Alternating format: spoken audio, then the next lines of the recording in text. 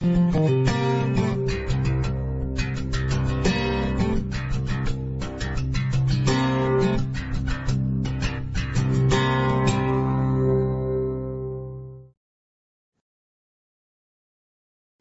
you turn to the book of Mark. Now I'm doing a bit of a jump. We were in Genesis last time I was with you, and now we're in the book of Mark. And I know that Pastor Anthony went through this portion of Mark with you back in 2016, and I am sure, I have no doubt, that you have been avidly reflecting on your notes. So you know you're aware of the cultural context and everything for Mark, so that's fantastic. He can check you at the end of the message. So we're not going to spend a lot of time going back through the book of Mark and the context, because you have that. But I'd like you just to start in verse 1 of Mark, just to remind us what Mark is saying. And Mark 1:1 says, the beginning of the gospel of Jesus Christ. That is Mark's focus. And what is he telling us about Jesus Christ? He says, the Son of God. Mark is showing us that Jesus is without a doubt God. And he goes on and says, as written in Isaiah the prophet. So Jesus is indeed God, and he is the suffering servant of Isaiah. And we're going to be in a passage today in Mark chapter 5, which Jesus' power and his authority and his acumen, his readiness to accept that title of deity is on full display. If we remember back to the end of chapter 4, Jesus had displayed his authority over creation. He had calmed the sea, remember. In the beginning of chapter 5, they had gone to the area of the Gerasenes. And there was a guy who had a demon, who was demon possessed there. And Jesus cast the demon out. He demonstrated his power and authority over the demonic forces. And tonight, as we look at Mark chapter 5, verse 25 onwards, we'll see Jesus' power over illness and death. So look at Mark 5 with me, and we'll read the passage actually as we go through it tonight. But what we'll see as we look at this passage today is that Mark chapter 5, verses 25 to 34, demonstrates that Christ, the great physician, has power over the incurable. He has power over the incurable. And we see this so that you might have absolute confidence that no one is beyond his ability to save.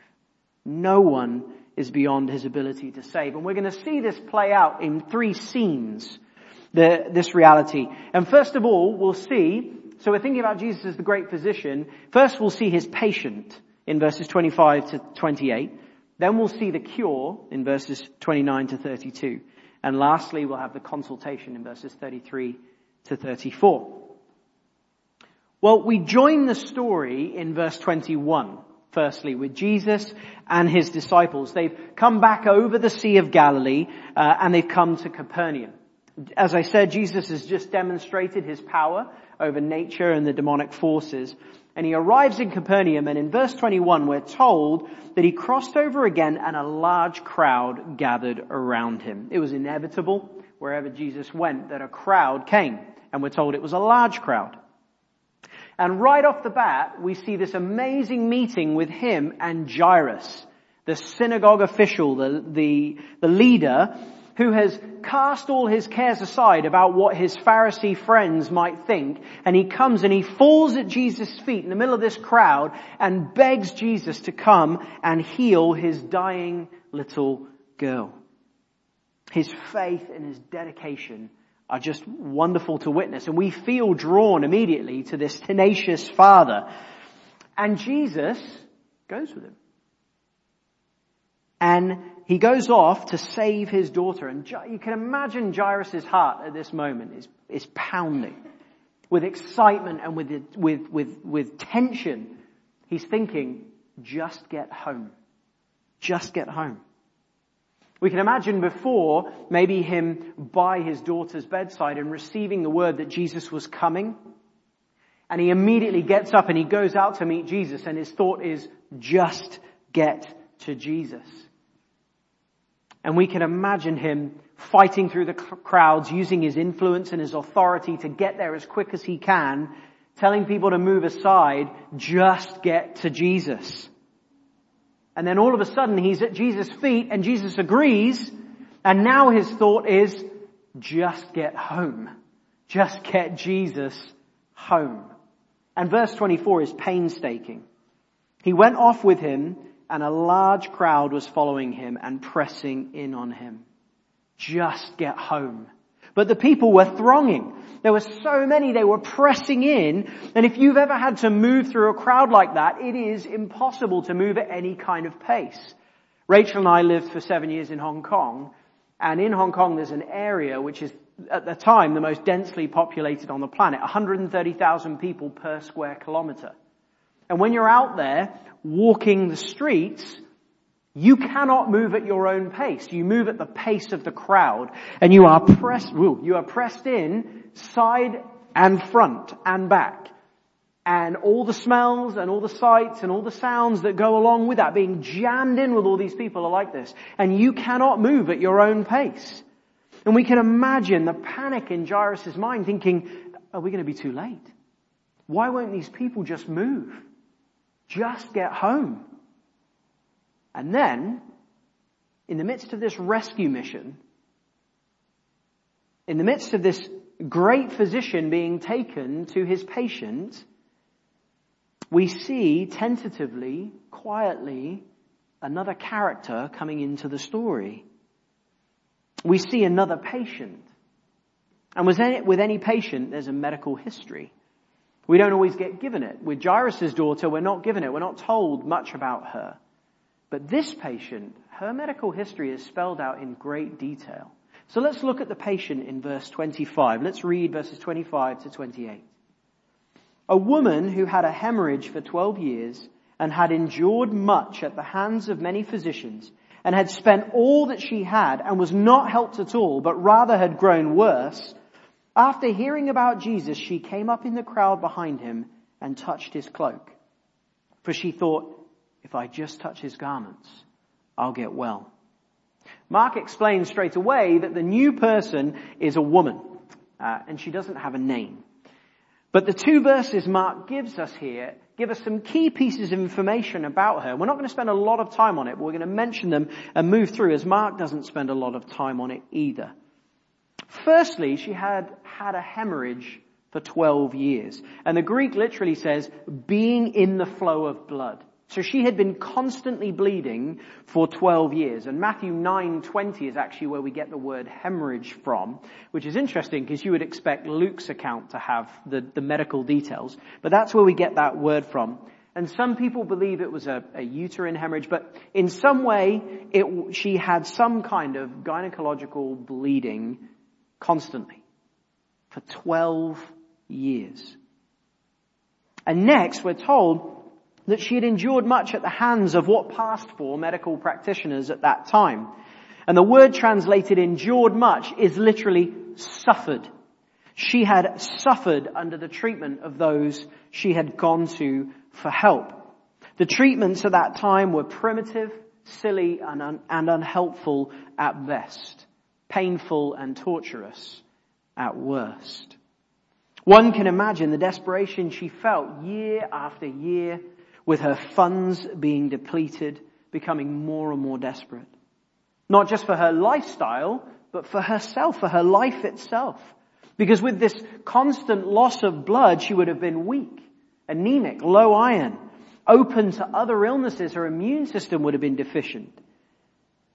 And as her helplessness grew, we can imagine the ends that she might have gone to. Those back alley, disreputable charlatans and crooks who prey upon such people who are so desperate. And as a result, we see that she has utterly depleted her funds now. And being destitute, she's come to this point in her journey now where she's worse off than she ever had been. And Luke makes a comment in Luke 8 verse 43. And remember, Luke was a doctor himself, and he gives his expert opinion, and he says that she could not be healed by anyone. All the money, all the effort, all the pain had been for naught. She was beyond help. And one of the most painful aspects of this ordeal for her must have been the isolation. Due to the nature of her ailment, she was ceremonially unclean. And this is why we're given this detail, to build the picture of her desperation and for us to understand who this person was, but also to settle the shock in the minds of the original readers of what this woman does. This woman has entered the crowd. According to Leviticus 15, this woman should have been an outcast. She was to separate herself from people. Turn to Leviticus 15 with me, and we'll see what the response to this uncleanness should have been. Leviticus 15 verse 25. Now if a woman has a discharge of her blood many days, not at the period of her menstrual impurity, or if she has a discharge beyond that period, all the days of her impure discharge she shall continue as though in her menstrual impurity she is unclean. Any bed on which she lies, the days of her discharge shall be to her like her bed at menstruation.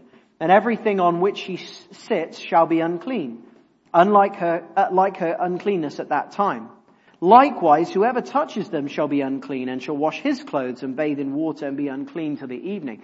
The picture is, anything she touches is unclean. Her bed, her couch, wherever she sits. So anyone who was around her, anyone in her life, couldn't be there. She had to separate herself from them so that she doesn't make them unclean. And she had been this way for 12 years. Now we don't know whether she was young or old. But the reality is, whatever her life was before, it was utterly changed. So she was to separate herself potentially from those she loved, friends, family. She was alone. But more importantly, the greater issue is that she couldn't go to the synagogue or the temple. There was no one to offer a sin offering or a burnt offering for her. No one to make atonement on her behalf. She was not only separated from people, she was separated from God, because the sacrifices couldn't be made for her until she was clean, until the blood had stopped. Doesn't this just reflect the state of sin? Isn't this woman's plight just a perfect representation of the lostness and the rejection and separation that sin causes in the lives of all people? For all who have not accepted Christ, sin has truly divided them from God. They are outcasts, they are enemies, they are unclean and unable to approach a relationship with the one who made them. Until this ailment has been remedied, until they've been cleansed by the blood of Christ, they're separated. Where is your heart this evening? Have you sought out remedies to an internal deficiency in places other than Christ? Have you sought comfort in business and work? Have you chased fulfillment through family and children and friendships? Have you gone searching for contentment in entertainment and lust and greed? And because these are the remedies that the societal physicians of today promote, don't they? And just like the woman who was unable to find a physician or a doctor who could cure her physical ailments, the world is unable to provide us with a viable remedy for the real ailment in our lives, the sin that destroys from within. And if that's you, take heed tonight. Take heed of the physician that you will meet in these pages, and emulate the woman that we'll see in this story, who later will fall at the feet of Jesus and confess the truth of her state to him. Open your heart to the truth that you'll hear and consider the lostness of your soul without one who has real answers to your greatest need. Now, as we look at this woman, we not only see her uncleanness, her separation, we see a little bit more. And Mark will show us this. Having built this heart-rending image, really, of this poor woman, Mark drops a cultural bombshell. If you want to go back to Mark chapter 5 and verses 27 and 28. After hearing about Jesus, she came up in the crowd behind him and touched his cloak. For she thought, if I just touch his garments, I will get well. This unclean woman has entered the crowd. Now for us, the impact is minimal. We think, no problem. But for those at the time, we imagine the shock and the outrage if anyone had discovered her, because if she had touched anyone, they would have become unclean. We've already had the scene painted for us, the crush of people, the hustle and bustle, the inevitable physical contact. Who knows how she made her way through the crowd, but however she did it, she would have been physically touching everybody that she went past. Imagining if she had been separating herself, it must have been overwhelming for her, disorienting. What is she doing? Well, this is what we call a last-ditch attempt. How can things get any worse for her? She is willing to risk the ire, the anger of anyone who recognized her. She's willing to be assaulted or killed. She is ready to do anything. But like Jairus, just get to Jesus. Presumably, she's heard the stories, and we're told that she had heard about Jesus.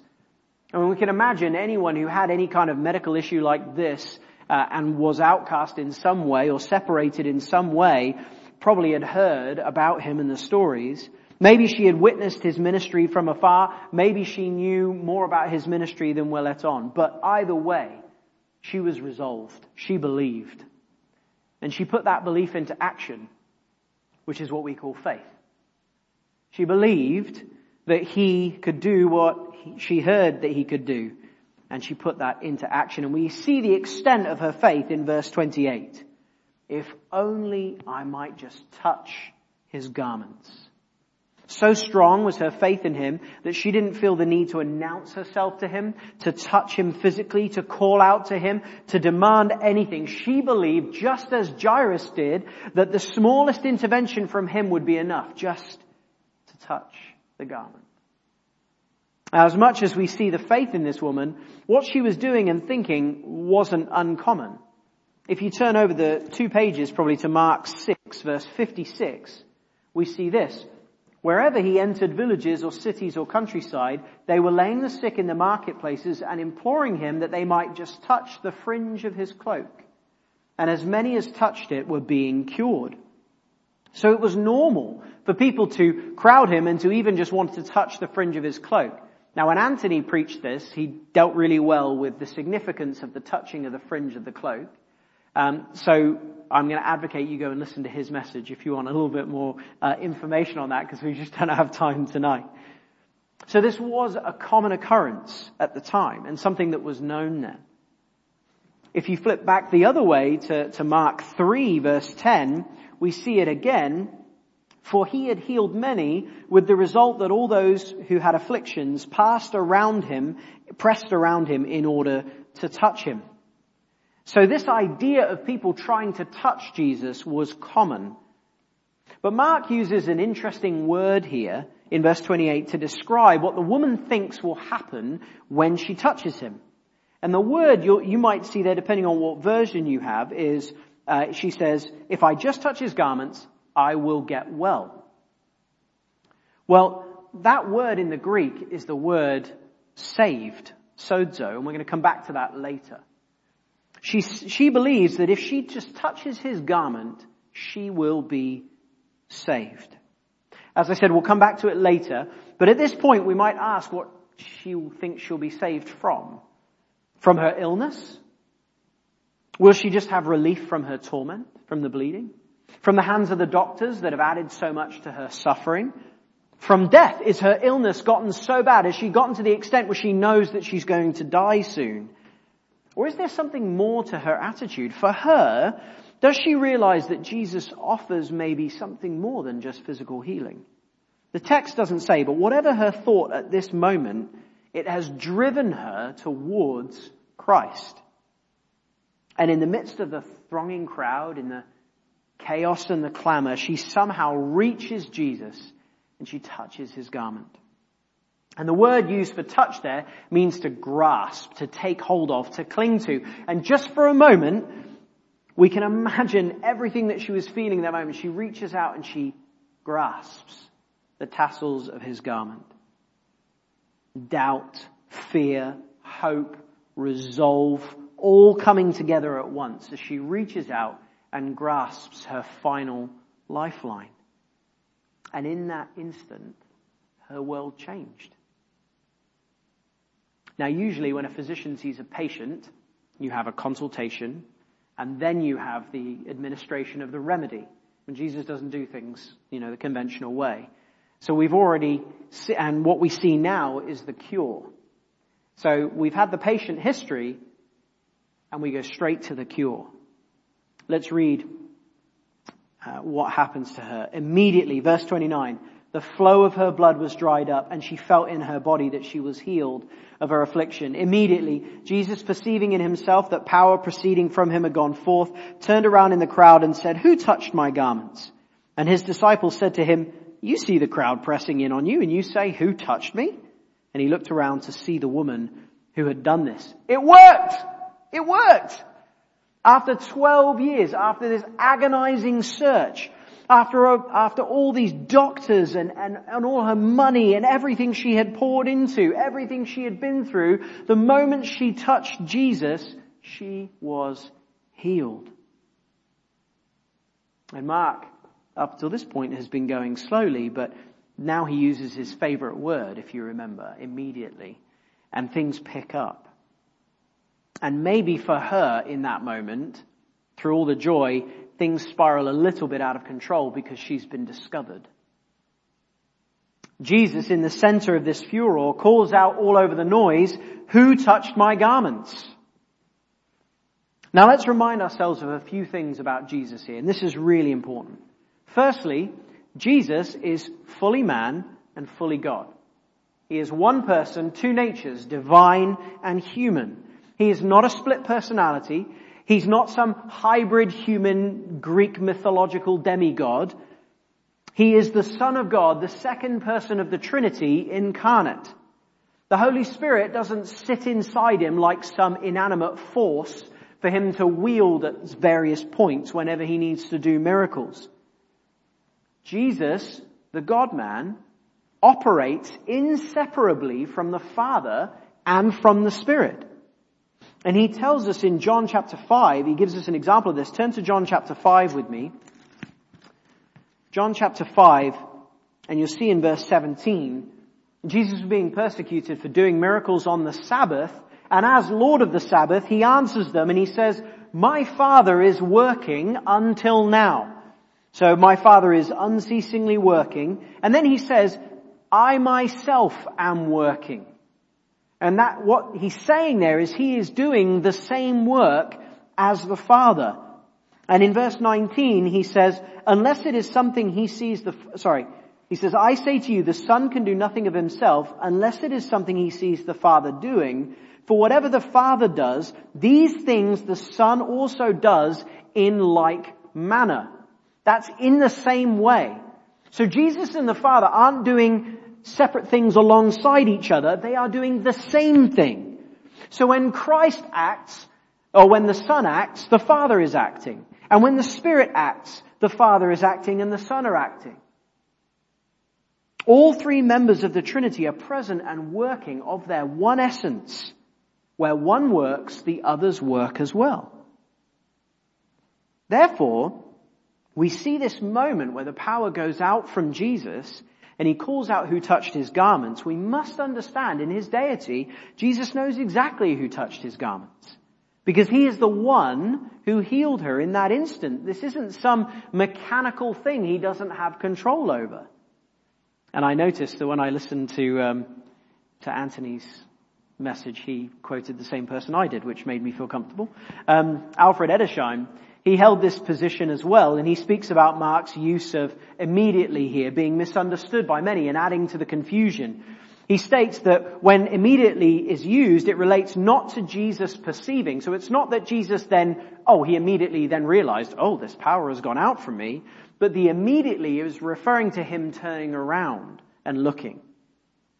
Edersheim says that Jesus is not just suddenly aware of some detached process where power leaves his body without his will or his knowledge. The immediately is relating to his turning to look for her. And then we notice what verse 32 says. Look at verse 32. Back to Mark 5 verse 32. And he looked around to see the woman who had done this. How does he know it's a woman if he doesn't know what he's done? So Jesus clearly is aware of what's going on. He knows it's a her. He knows to look out for a woman.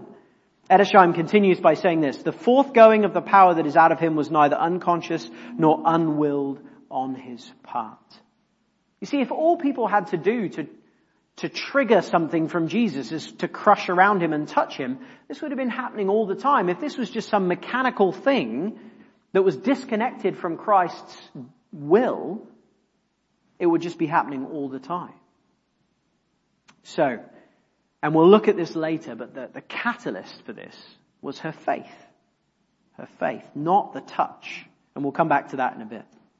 Jesus makes it clear in verse 34 that the key for her was faith. Her faith.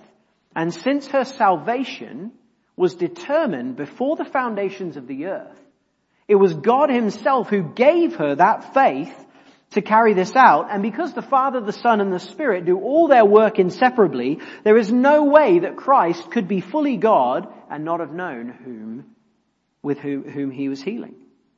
So why say it? What's the point? Well, first, let's look at the response he gets from his disciples. And guess who the loudmouth is? Guess who gives the sarcastic response?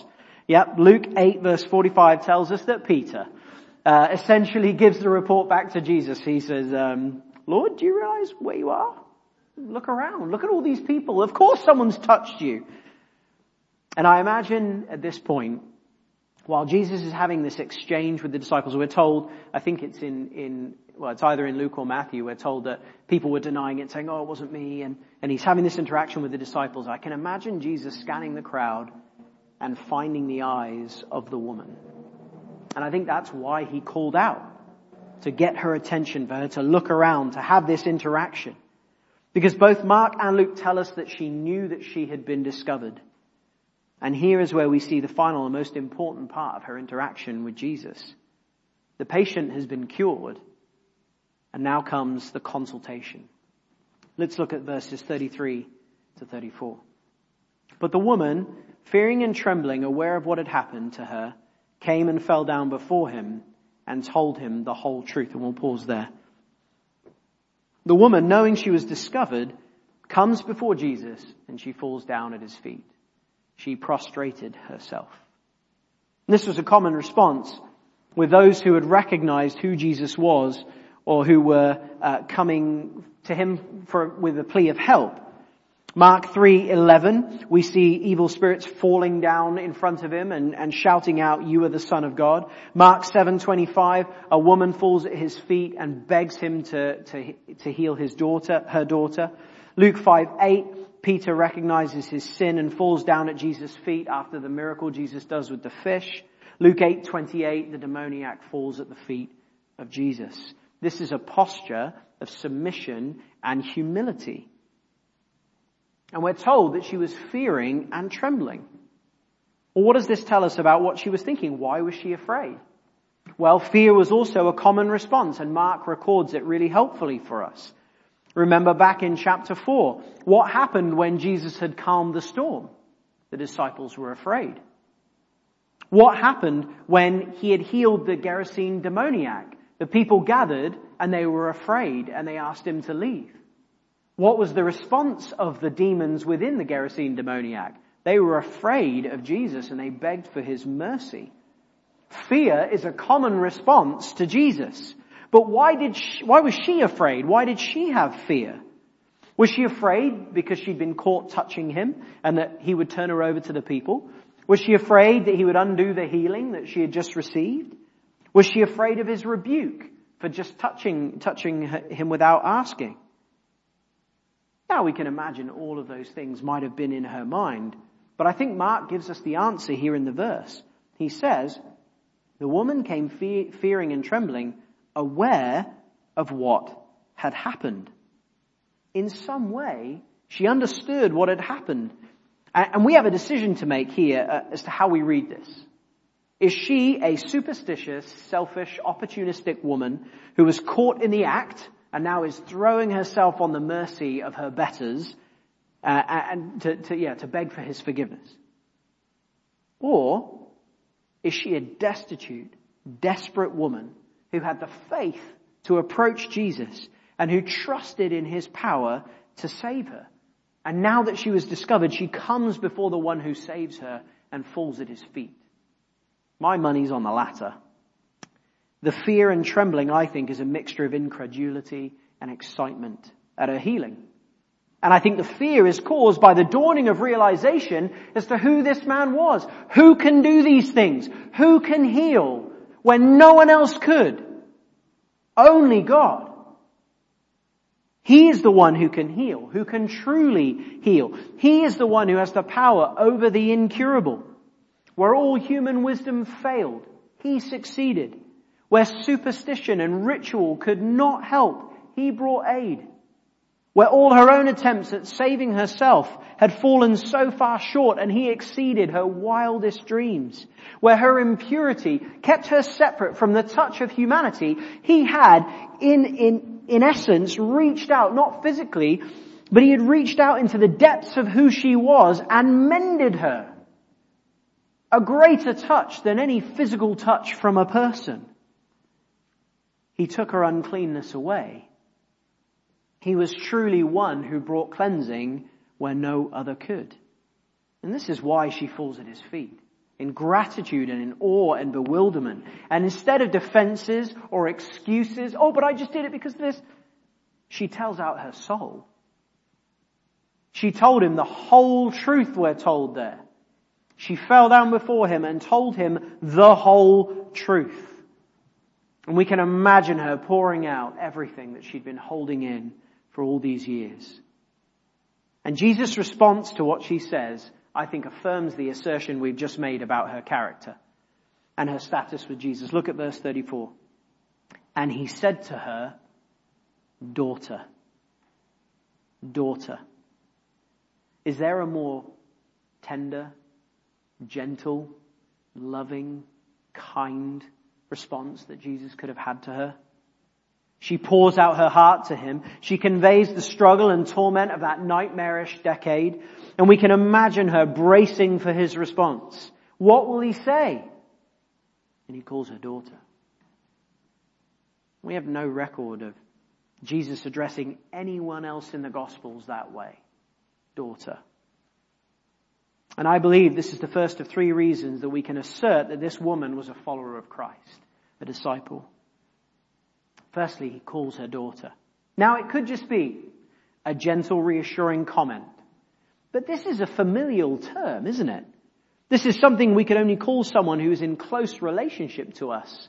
I'm not going to call anyone else except my Lydia daughter. Jesus uses the term, the male term too. He calls one other person son. And that's also in Mark. In Mark 2, the paralytic in Mark 2, he says to him, son, your sins are forgiven. And that's not like in the way we use son, come on son, sort yourself out. That's kind of not what he's saying. He's saying this is an affectionate term. He's saying, son, your sins are forgiven. He calls the paralytic son as he forgives his sin and draws him into the family of God. That's why he's a son. So it would make sense that he would use the same address for the woman if she is now in the family of faith. Secondly, Jesus says, look there in verse 34, daughter, your faith has made you well. What a wonderful truth. And something so important for us to see. It wasn't her tenacity, her drive, her willpower, her cleverness, her resourcefulness, her boldness, her willingness to break the cleanliness rules, her physical strength to push through the crowd, or any other powerful woman thing that you could say, nor was it her physically touching the garment. It was her faith. It was her trust in Jesus, her belief in him and put into action. And what's so amazing about that? What's so amazing about the fact that it was her faith that saved her? Because faith is a gift. It's not even something she possessed in the first place. It was a gift given to her by the very one who she was speaking to. Ephesians 2:8-9 says what? For by grace you have been saved through faith. That not of yourselves. It is the gift of God, not as a result of works. Why? So that no one can boast. Her faith wasn't something that she created herself or she mustered up. It was something given to her by the great physician. Faith, that word, pistis, in the Greek, is used only 5 times in Mark. 2 of the uses are Jesus exhorting people to have faith. And the other 3 are as follows. The paralytic we've already mentioned in Mark 2, where he says your sins are forgiven. The blind man in Mark 10, where he says, your faith has made you well, and then we're told he immediately followed him on the road. And then this passage.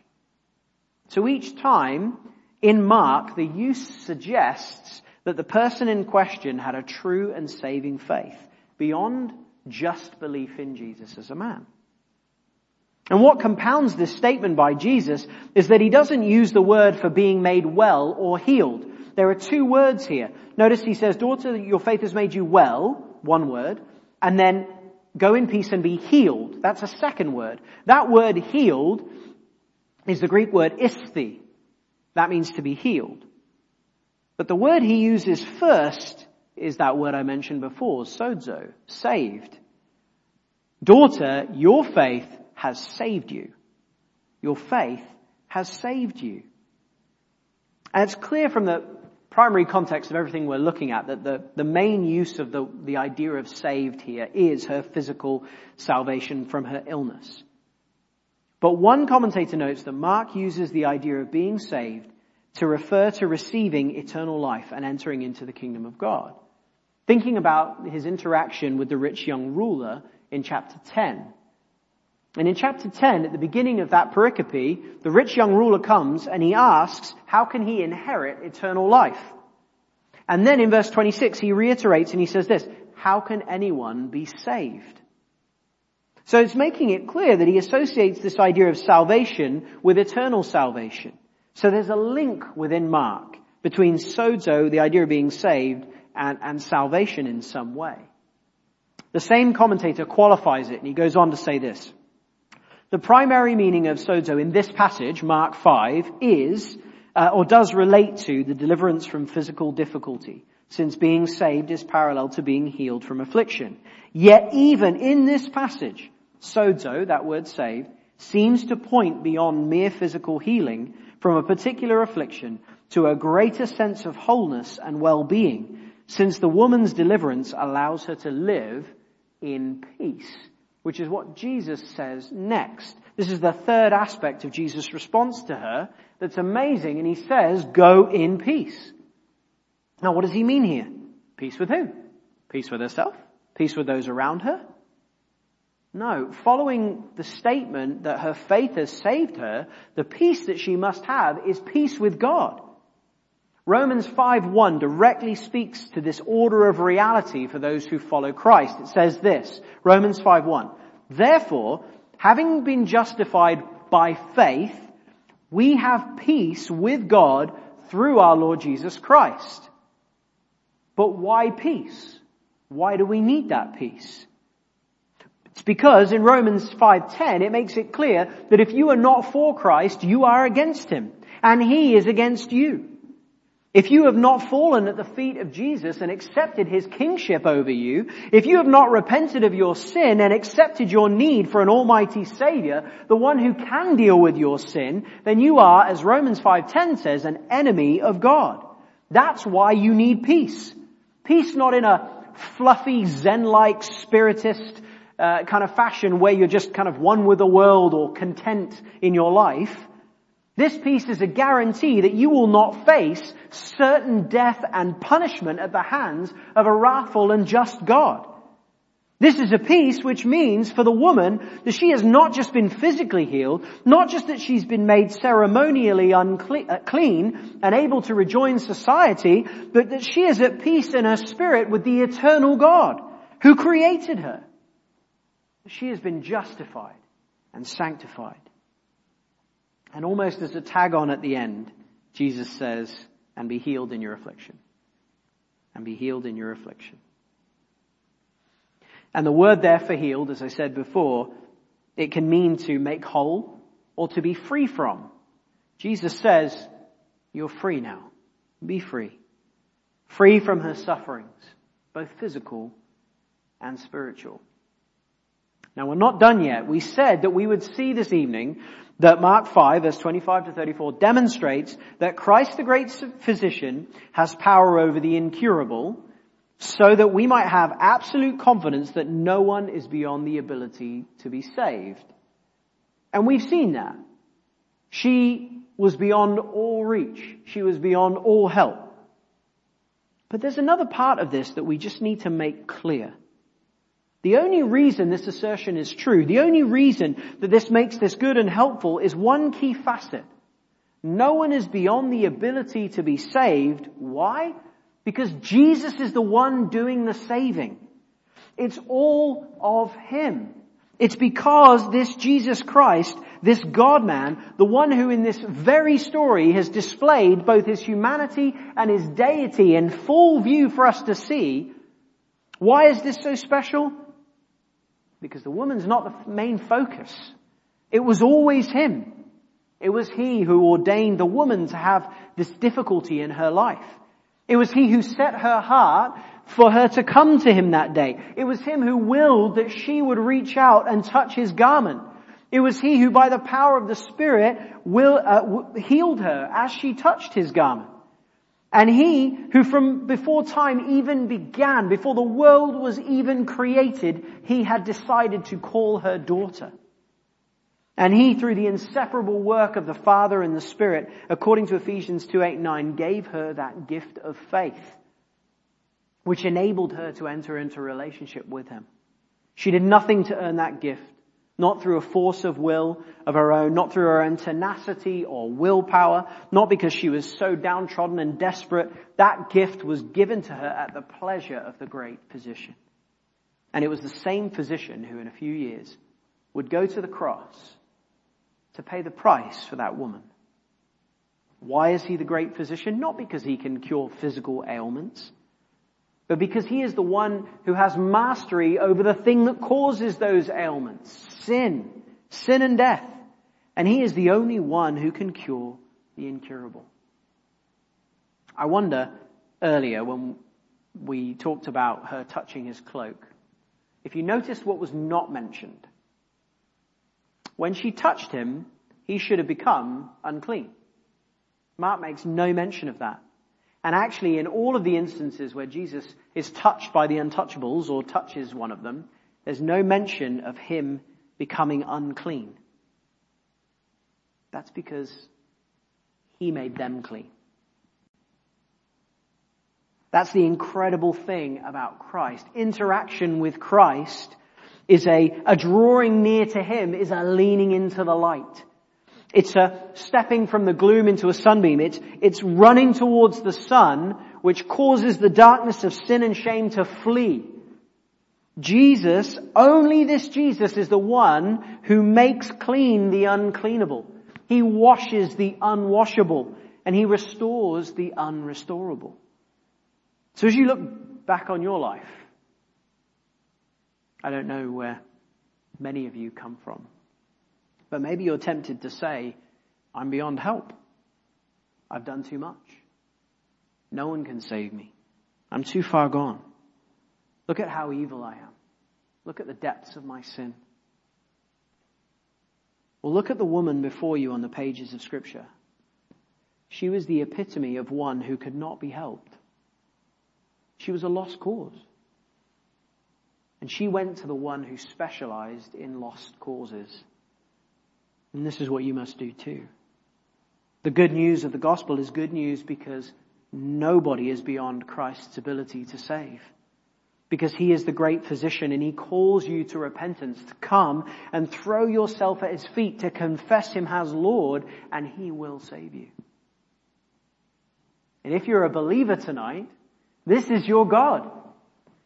This healer of the impossible. He is the one who brought you to salvation. He is the one who has taken your impurity on Himself and paid that exacting price. He, knowing all our sin and our shame, seeing our failures and our faults, being witness to our weaknesses and our worldliness, He went to the cross for those things and He promised to be with us as a result. He sent His Spirit to dwell within us, to help us, to guide us. And this should fill our hearts with joy and gratefulness and confidence that no ailment, no trial, no struggle, no matter how horrendous or how difficult, if faced alongside with Christ, is insurmountable. Painful? Yes. Cause us incredible difficulty, incredible struggle, grief and torment? Yes. Insurmountable? No. And maybe you're going through that period of trial right now. And your struggle and your affinity for the woman's struggle in this story is all too strong. Then trust tonight that these truths are real. That although you may not be granted healing, you may not receive the answers you desire, you may lose that loved one, or those issues at work may never get resolved, or in your personal life it may only get worse. But remember the example of the woman who at the height of her suffering ran to Christ. Just get to Jesus. In our weakest moments, our flesh wants to take over and pull away from him. But we must trust the one who is able to do far more abundantly beyond all that we can ask or think, according to the power that works within us. Let's pray.